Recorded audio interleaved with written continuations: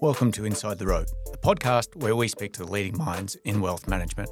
I'm your host, David Clark, and in this episode I'm speaking with Roger Lloyd, the founder and CEO of Palisade, the Infrastructure Investment Group. Keen listeners to the podcast will recall that we spoke to Roger just over 3 years ago in episode 53, and hasn't time flown away, and those 3 years have been very, very tumultuous investment times with COVID and now the negative markets of 2022 where pretty much all asset classes were negative. Over that period during COVID and the negative returns, Palisade Infrastructure Fund, the diversified infrastructure fund that we're talking about today, has performed very well, producing 8.5% per annum as an average annual return made up of 4.3% income and 4.2% in capital growth. We talked to Roger about the characteristics of private infrastructure and what they've done over the last 3 years and some of the assets. We talked to him about the opportunities that are presenting themselves in the US.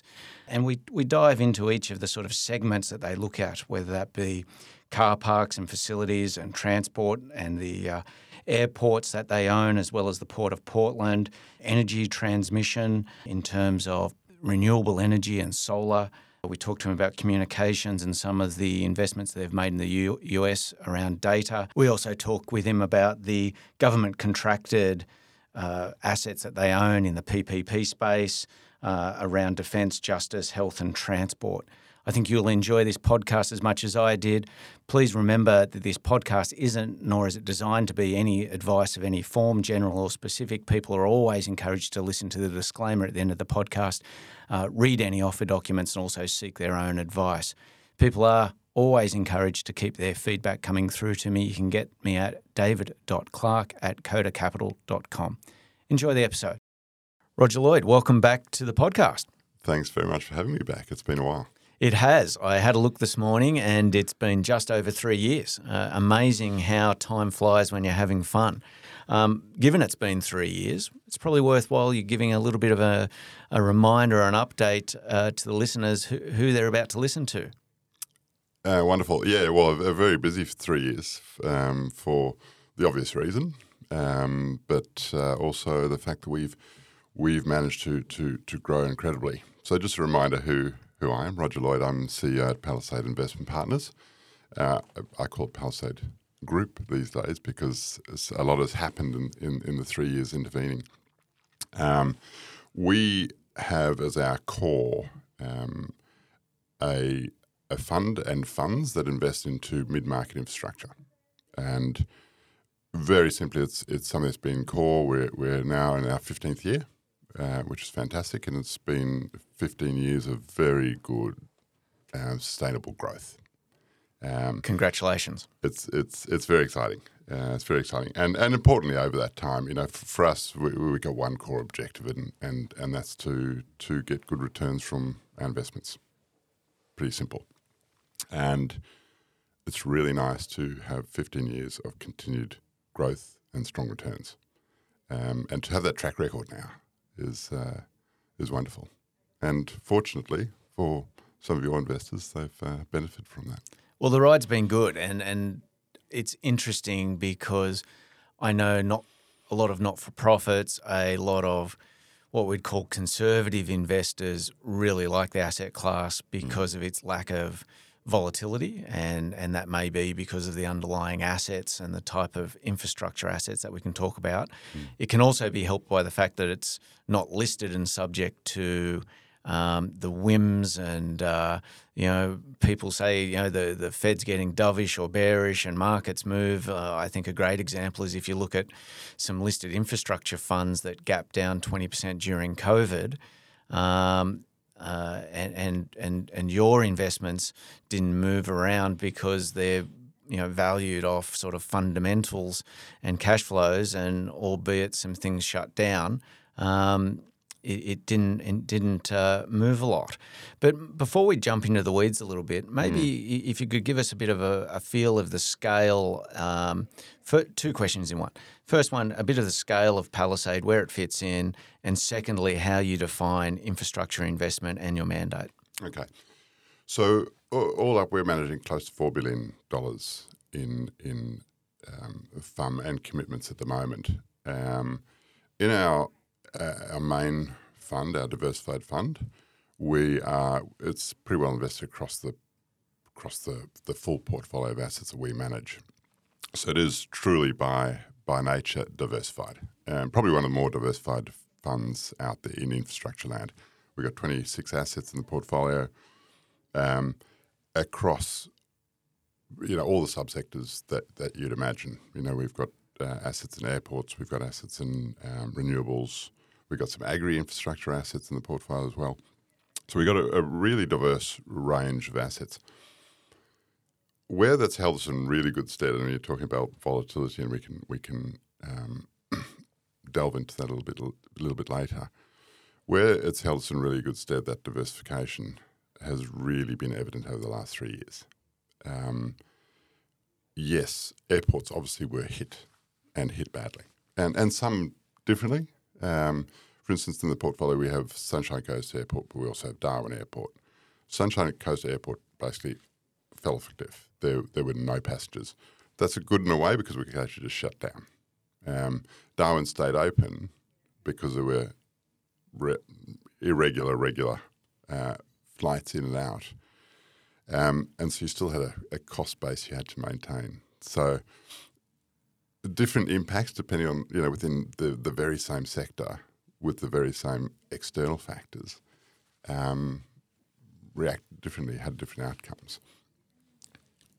With the diversification across sectors, though, where that can really help you is if you look at our portfolio, yes, we have airport assets, a port asset that is linked to the economy and linked to what's happening out there, be it a pandemic, be it inflation, be it growth type scenarios.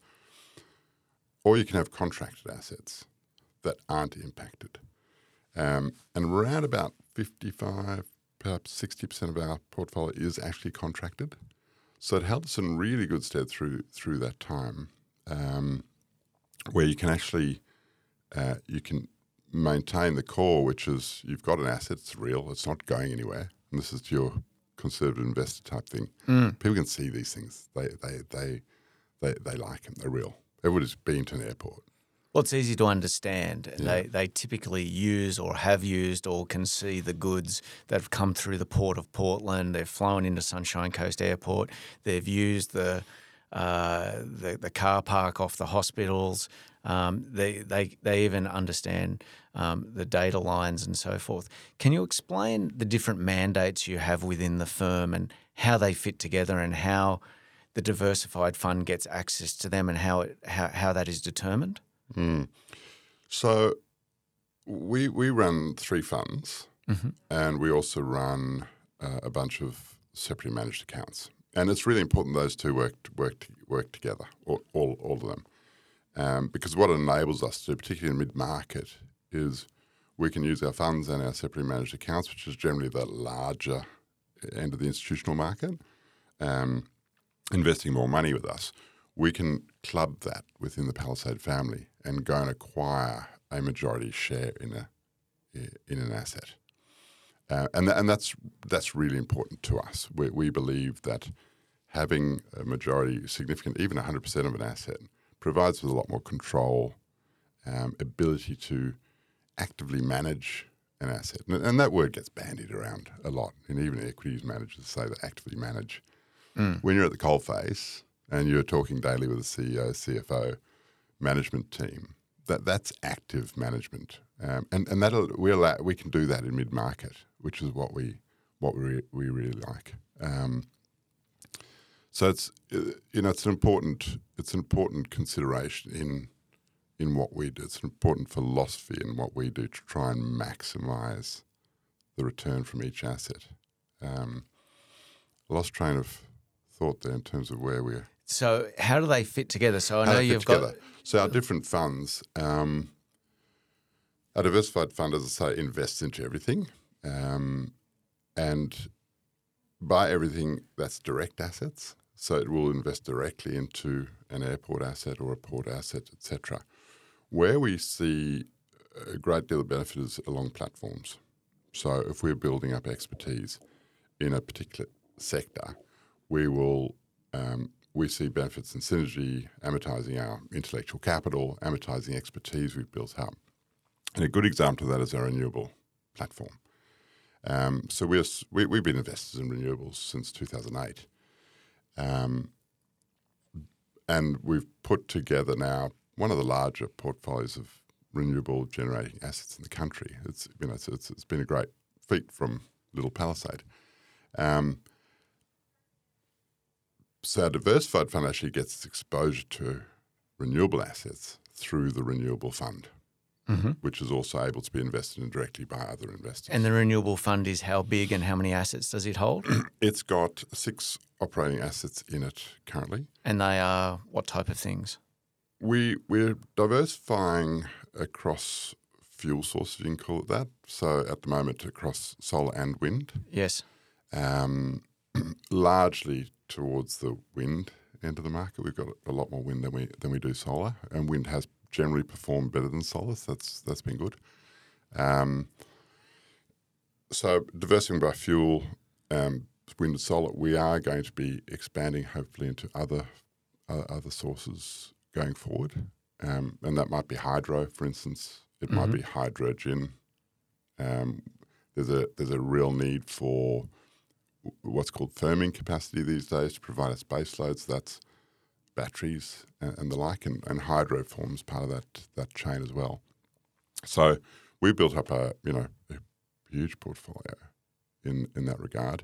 And is there an infrastructure or a social infrastructure asset class or fund that you have? There is. Our public-private partnerships, PPPs. Yes. And that's just a method of procurement that governments used. So these are assets or operations or businesses that have typically in the past been provided by the government in terms of a hospital or a road or some basic infrastructure, or what people would traditionally think about infrastructure, where they say, well, actually, we'll partner with corporates or the public to fund those and or operate those in some way or form. Yeah.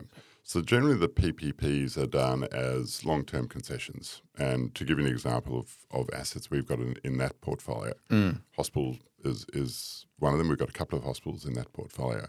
And really what the government's trying to do is procure for the long term an asset. And they're just bringing private sector capital but also private sector expertise into management of it.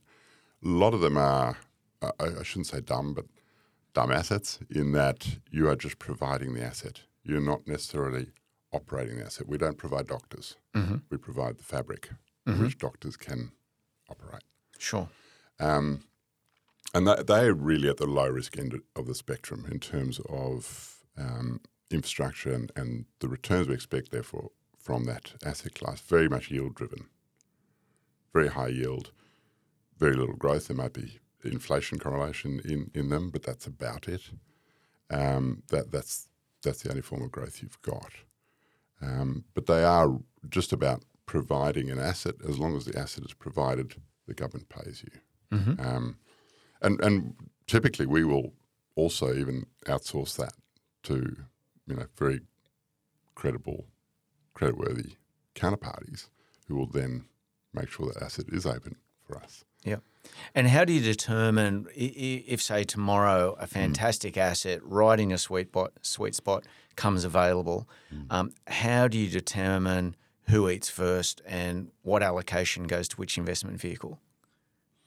That's very simple. If it's renewable, it's going to be sitting in a renewable fund, right? And so that's very simple. If it's a government availability stream, it's going to be sitting in our PPP fund, subject obviously to capital being available in those funds. Everything else that fits our broader mandate will be in our diversified fund. And then the diversified fund will in turn invest into each of those vehicles. And how is that allocation determined? Either directly. Yes. So, for instance, if we get an asset that is not fitting into renewables or PPPs, yes, but if it's our broader mandate, it will go directly into that asset as an investor. And that's the likes of our airports, our ports, our bulk liquid storage, our gas pipelines, etc. Okay. And then in terms of exposure to renewables, does the diversified fund have exposure to those, or that's totally separate? So it's getting it's getting exposure to renewables through the Renewable Energy Fund. Yes. And we've got limits that we apply to various sectors and across revenues, etc. So we do with the renewable exposure, so the exposure of PITF to renewables, Yes. we're generally looking at a sort of 15 to 20% level that we won't exceed into that particular sector. Now, talk me through the basic economics of a wind farm or wind assets, because I think there's two camps here. There's people who sort of say, well, this is all the future and renewables, we've got to move to it at any cost. And then you've got a bunch of other people who might be three camps now, I'm saying it, are others who are saying, well, it's not really there yet and the economics don't make sense, et cetera, et cetera. But then I think there's people like yourself who are saying, well, actually, yes, this is the way of the future. This is the way we're going to make an impact and we're going to make a difference to some of these outcomes, but you can actually make very good returns on the way through. Can you talk us through the basic economics of a wind farm? There is so much to unpack there.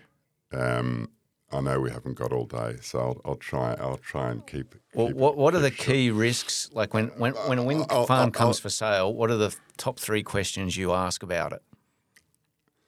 Can I? Go ahead. Yep. I'll go back if I could. Build it at any cost type scenario.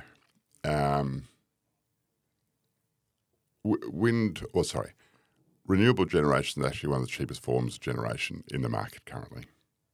Okay, and we've seen that costs have come down dramatically over time. So you don't have to worry about building at any cost. It's going to be cheaper to build renewables than a new coal-fired plant. Mm-hmm. Okay. Putting that aside, though, there's one key reason we're doing that, which is for the planet. And I don't want to start going on about that, because that can be really political, and there's some people who just don't believe it. Mm-hmm. But that's the key reason we're getting into renewables. And we need it. So in a way, the cost is kind of irrelevant because it's either planet or not planet, mm-hmm. if you believe it.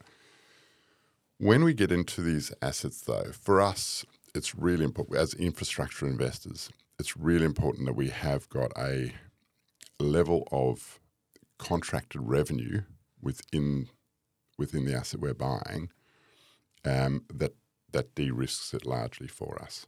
So one of the important things that we have across all our renewable assets are power purchase agreements.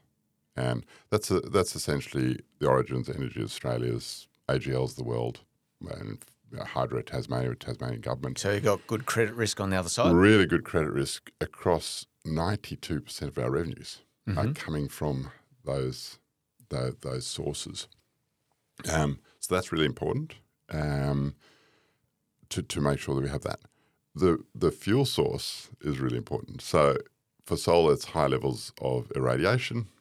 That's what we need. So you go and get a report that says on average out at XYZ position in Australia, you can expect the sun to shine for X amount of time during the day with Y amount of intensity, and you can roughly calculate the efficiency of that. Not roughly, very accurately. Okay, good. As long as your forecasts hold up. And with wind? With wind, the same. Same level of accuracy? Same level of accuracy. It's actually quite surprising. There are things called wind droughts. So wind does change in terms of its patterns. But if you're in the right areas, and everybody's heard about the Roaring Forties, right? Sure. The Roaring Forties is a windy area. So you're likely to get more steady patterns of wind than you otherwise would. Mm-hmm. It's quite interesting. Everybody's sort of been whinging about our recent weather patterns caused by La Nina. So La Nina is also affecting wind. Mm-hmm. So we have actually had a bit of a drop-off in terms of wind, even in the Roaring Forties. And that does impact generation. What we will do then, looking at the risk of the wind blowing or the sun shining, as I say, sometimes it doesn't, and that is true. Over a period and over a cycle, you'll generally have a known quantity of both those things. But we do look very closely at the site. It's irradiation or it's wind, and therefore its ability to generate the energy that we're selling to the off-taker. They're probably the key risks. The other thing that's really important is to make sure that it's like anything. If you're selling a good or a service, it's demand for it, and it's being able to connect to the people who are demanding. Mm-hmm. So connection is also really, so it's location and connection to the demand centres is also really important. So whilst we have a national electricity market, the NEM, mm-hmm. that stretches from, I'd say, Cook down, Cairns at least, all the way down to South Australia, and including Tassie. They're all connected, probably one of the longest markets in the world. Different places are connected better than others. So you've got to consider that as well. So this hypothetical phone call that you get that, a great renewable energy asset, and from what I'm hearing, that's a wind asset for you, is for sale. Or solar. Or solar. Or let's say it's a wind asset. Yep. What are the three questions that you're going to ask first to try to help you determine whether it's something you're interested in or not? What's the revenue stream? Yep. Can we sell this to so you're looking for off-taker? an off-take agreement in place? Absolutely. What is that? What is the positioning? What's the geographic positioning of that? Optimal terms of the contract are roughly what? Look, we've got a variety. If I can just get to tenor. Yes. We've got a variety of tenors in the portfolio. Some going out to sort of 27, 28 as the shortest, right? So still 5 years to go. Mm-hmm. All the way out to one of our recent wind farms, which is going out to 2038. So we've got 15 years to go on that contract. That to us is really key, the tenor of that contract. Mm-hmm. We don't necessarily want to, because we want to have these contracted revenue streams, we don't want to be exposed to day-to-day pricing fluctuations, etc. So minimising that. So you'll look at risks within the contract around, this is getting into a lot of detail, who's taking that pricing risk. You may have heard of things called negative pricing in the market, mm-hmm. where the price of power actually goes below zero. Yes, and they've got to take it. Who's taking that risk? That's not necessarily something we want to, and we aren't out there determining prices that retailers wholesalers will pay for energy. We'd prefer the retailer to take that kind of risk. Mm-hmm. So you're just taking a margin then on the provision of it? Generally not. Well, I mean, it's quite complicated. Negative pricing is a very complicated field, and also constraints that the market operator will put on how much energy is taken into the system, right? Mm-hmm. So there's constraints. That's another very complicated arena. What we will generally have is a price per megawatt hour that we generate. So if our turbines are spinning, yes, and the sun's shining, and we're generating energy, we get paid for every megawatt hour that we generate, and in its simplest form. Yes. These PPAs go to hundreds and hundreds of pages, as you can imagine. Yes. I like to keep things simple. And your risk on that price that you have is what, they'll take it from somewhere else if it's cheaper? No? If we've got a 15-year contract and they're going to take that at, say, $65 per megawatt hour, we're getting $65 per megawatt hour. Okay. Now, therefore, is your risk you can't produce it at that price, or when you're depreciating all your capital expenses? Where's the risk in this for you? What's the math that you're doing? Yeah, and you're doing that maths at the outset, right? Yes. You put your capital into the ground, so and that's generally going to be a huge chunk of your revenue is going to service capital. So when you give you it might be 70 or 8% of your revenue is servicing that capital. So that's determined at the outset when you're acquiring the asset. Yes. So if you think about over the long term, 15 years, 20 years PPA period, and then you've got a a period after that, which we may recontract, or it may be merchant, don't know. But a 30, 35-year asset, we're getting our return on capital over that time. Mm-hmm. You can model that out. Once again, not simply it'll be a 30 gigabyte model, but you're basically working out your cost of capital. Where you have some exposures around operating and maintenance costs, so another part of that revenue stream will go towards operating and maintenance costs. Generally, you can also contract that portion or a portion of that out to creditworthy counterparties. Mm-hmm. Often the people who built the wind farm will give you a 20 or 25-year operating agreement that goes with it. So you can kind of get my gist. Oftentimes where we're getting certainty and why we think infrastructure is good is you can actually offset or send out the risks to those best able to take them. Yep. And then we get the consistent returns that we are seeking. So talking about those returns, and it's been 3 years since we first introduced listeners to the strategy and being able to give wholesale investors access to an asset class in unlisted infrastructure that in the past has been reserved for institutions and very large family offices.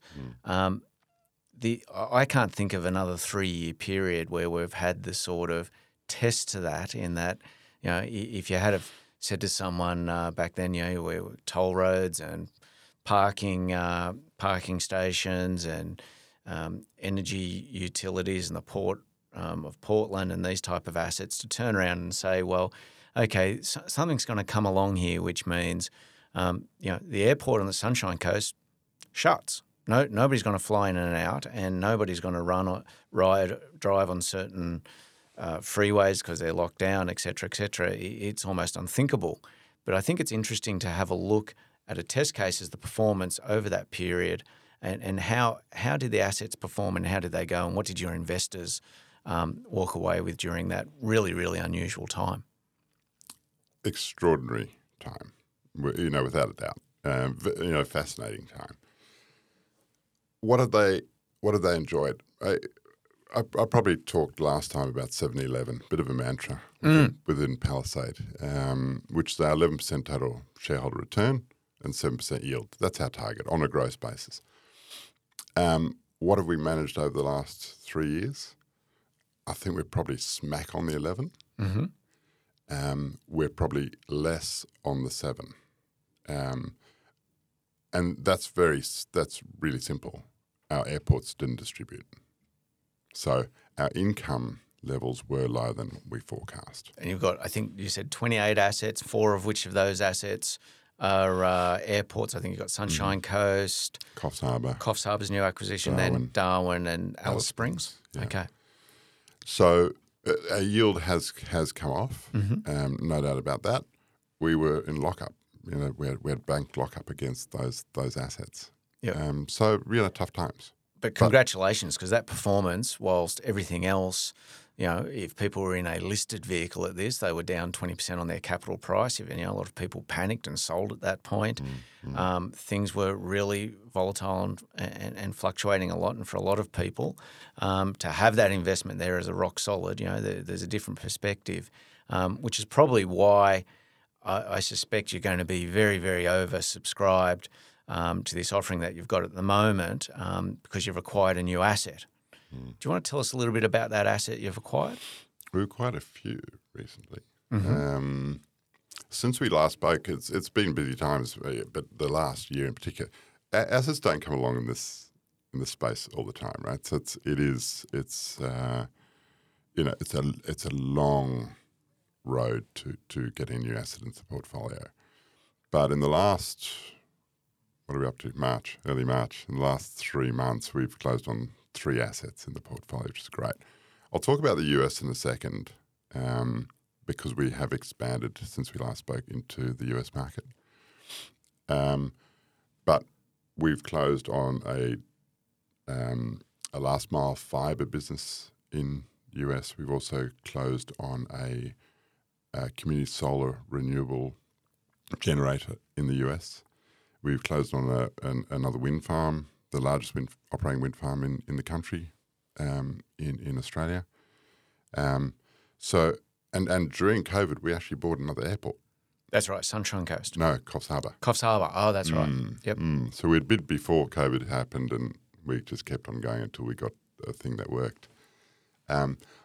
So yeah, exciting times, but the opportunity set's still there, and it's still there in a very diversified way, which suits us really. So really let's well. talk a little bit about those assets. You've bought the last mile fibre business, so that's internet connection from the core. In the US, it's a little bit different. They don't have the NBN. This is sort of the connection, the high-speed connection from the home to the main backbone of the service. Okay, so most people will say, I need internet. I don't know if you've ever travelled with my family and my 16-year-old daughter, Lucy. You could go to anywhere in the world. The first question you're going to get is, what's the Wi-Fi pass? Yeah. And if it's not available, things seem to be broken. So that's pretty high demand and solid, it would seem. Then you said a renewable energy, community energy. Solar. What does that mean? What is that? What does that look like to invest in? It's the US market. Can I maybe just step back a bit and talk about the US market, and then I'll get and why we like, I really want to talk about the US market. That, Please and then do. we can talk about the assets. Yep. And what we're targeting in the US. So we looked across the globe. Where we're going to go next? Where are some fertile hunting ground for a mid-market infrastructure investor? We discounted Asia fairly quickly. For various reasons. Europe, very crowded space. US, the land of opportunity, right? And it really is when you look at it. And there's some great stats there for pipeline. When you look at opportunities to invest, the pipeline is enormous. There are very few infrastructure investors. It's not as mature a market as Australia and Europe.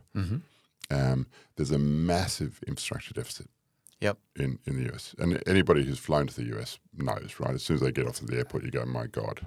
Aging infrastructure and a government with a debt ceiling and a big debt problem looking around saying we need to build all this new stuff and we don't have the money. Yeah.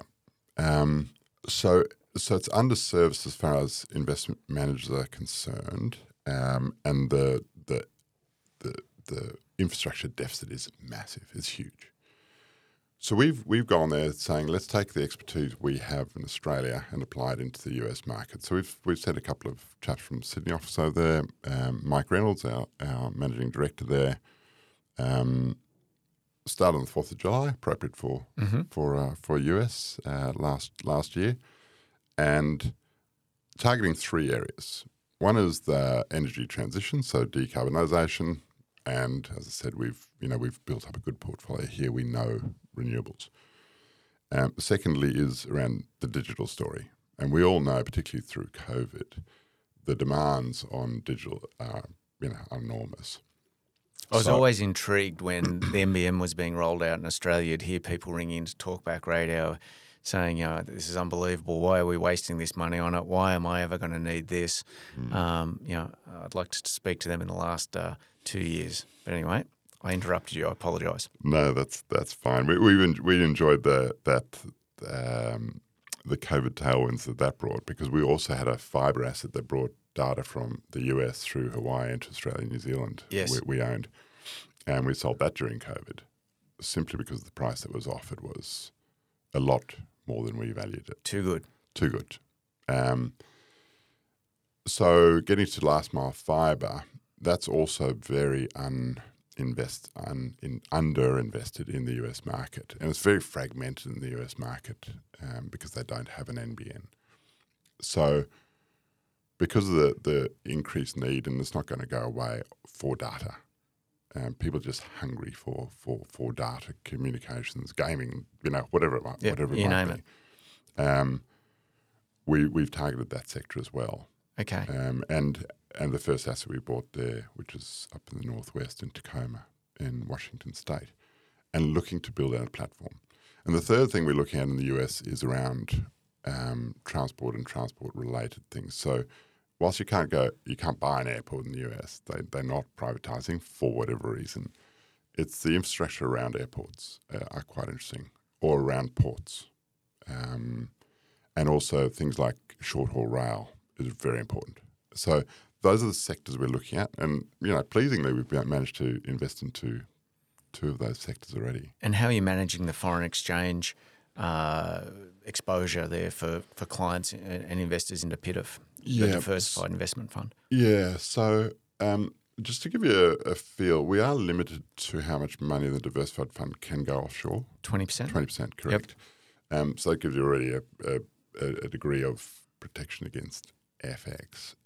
It's really difficult to hedge your forward income, obviously. So oftentimes we'll just hedge the capital. The capital. Okay. So we'll put that in place. We haven't closed those deals yet. Yes. But obviously put hedging in place against those. They'll close varyingly between sort of 6 weeks to 8 weeks time, and maybe 5 to 6 months out, waiting for approvals from government bodies. Yeah. Yes. Yeah. But yeah, we'll hedge the capital. Okay. Well, terrific. That's a good update. Now, I think one of the last things I'd like to close on, if I could, is maybe talk to you a little bit about inflation. You alluded to it, and I think a lot of people would think, well, if I'm going to buy this annuity income stream type of collection of assets, throwing off cash flow, well, gee, am I going to be eroded by inflation here? How is the portfolio set up to deal with spikes of inflation like we're seeing at the moment? Love that question, David. Love that question. Thought you might. It's almost Dorothy Dixon, that one. We love inflation. And that may seem odd, but we are very heavily correlated with inflation and outcomes, right? And I'll throw a number out. It's 0.82, I think. So what that means is if inflation is going up, by 1%, the value of our portfolio will go up by 0.8. And that's really important. That's always been, what we see as an important part of infrastructure investing is to get that inflation hedge. And we've seen it come through. Everybody 3 years ago, pre-pandemic. No one was interested in talking about inflation. Wasn't even mentioned, nowhere. And interest rates were benign, and they were, down here it was lower for longer, and all those sort of things. But we have got protection against inflation, and this high inflation environment has been good for the portfolio in two ways. Back to those contracts we talked about. A lot of the contracts have embedded inflation indexation. So with 7.4%, I think they're talking about these days, our revenues have gone up 7.4%. Pretty handy to have. And even just within the assets, your business models are based on an inflation hedge as well. You have got the ability to pass on sometimes, not always, pass on inflation, higher inflation to your client. They tend to be pretty price inelastic assets as well. I told a slight fib there. I've got one more question in terms of gearing and borrowing. My understanding is that you may borrow to buy assets like you've done that you want to put your foot on because the opportunity comes up and they don't always come up, and you don't want to hold the cash within there to drag on people's performance. So you can buy that using debt and then effectively swap that debt out with equity like you're doing at the moment. But then each of the assets underneath will operate with their own levels of gearing. Given that people will be concerned about how those assets deal with, sudden rate increases, can you talk about the level of gearing at those underlying asset levels and how you think about that and how you manage that? Numerous ways. We've got a treasury risk management framework that talks about how we bring debt into individual assets. And you're right, we do have a holding company or holding fund debt facility, but that's short term and it's only there to bridge to equity. At asset level, every asset will be different in terms of how much debt we can get in there. And sizing of debt is, there's a science to it. And ultimately, it gets the risk of the asset. Mm-hmm. Your riskier assets will attract less debt into them. So the airports might only have, 20-30% sort of debt? The airports are probably, our port runs at about 20% debt. Our airports, and that's probably too lowly geared at the moment. Our airports might be at 35%. You go to the other end of the spectrum, that really low risk end I talked about, the PPPs, and they may run at, I think across the portfolio, we're sort of 78% debt. So what's that, the hospitals? The government revenue streams, because it gets to your risk of your asset. Now, that is a very secure asset. It can actually afford higher levels of debt. So that's one thing. Its sizing is determined by the risk in the asset. We don't push the envelope as far as debt is concerned. We were born in the financial crisis, right? Mm-hmm. We're not going to be stressing. Well, people are concerned that you might blow an asset up by over-levering it. Yeah, we just won't do that. It's in our makeup, but it's also the fact that we were born there. So you size your debt appropriately, and that's not just looking at now. You're not investing. We're investing it through the cycle, right? Mm-hmm. We have always assumed that debt is going to go back to a normalised cost, which is where we're getting to now. We did enjoy a period of time when life was rosy as far as debt's concerned. So the way we model it is we look at forward curves and long-term all-in costs of debt, and we model that. The other thing we've got to look at is also tenor and maturity of that debt. If all our debt is falling due at one time and it's problem time, that could be problematic. So we look to staggering our debt, both across the portfolio, but also within an asset. You can have different term debt within an asset. So you might get 3, 5, 7, 10-year terms against a particular asset. So that diversification of tenor protects you as well. And that's important. It's not just forecasting pricing of debt, but tenor. But overall, our level of debt against the portfolio as a whole on a weighted average basis is I think sub 40%. It's not something we monitor closely, but we know it's at that level when you look at the portfolio as a whole. So it's not excessive, and we're very comfortable.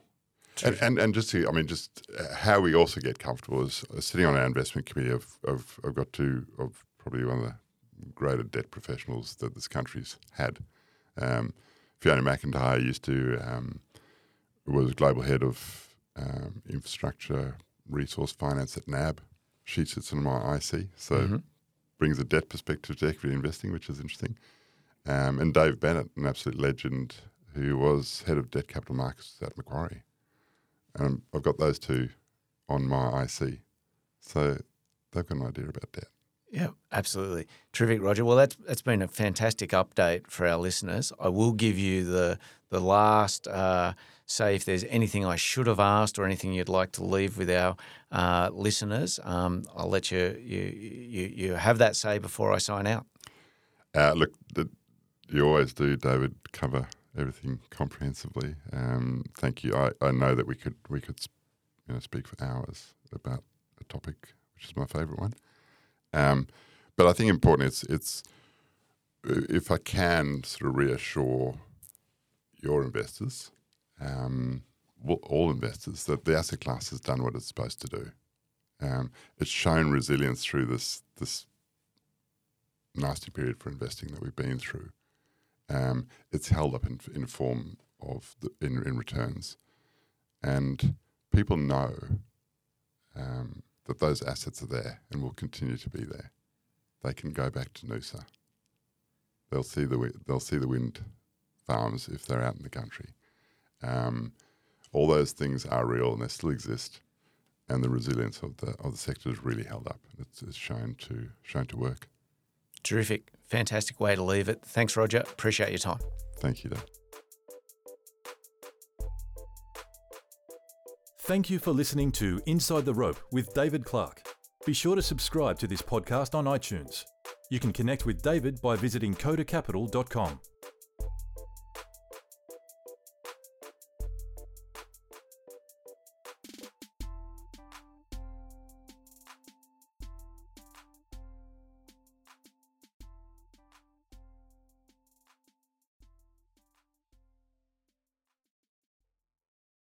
Any views expressed in this recording represent the personal opinions of the speaker and do not represent the view of any other party. If this recording contains reference to any financial products, that reference does not constitute advice or recommendation and may not be relied upon. Listeners in Australia are encouraged to visit www.moneysmart.gov.au to obtain information regarding financial advice and investments.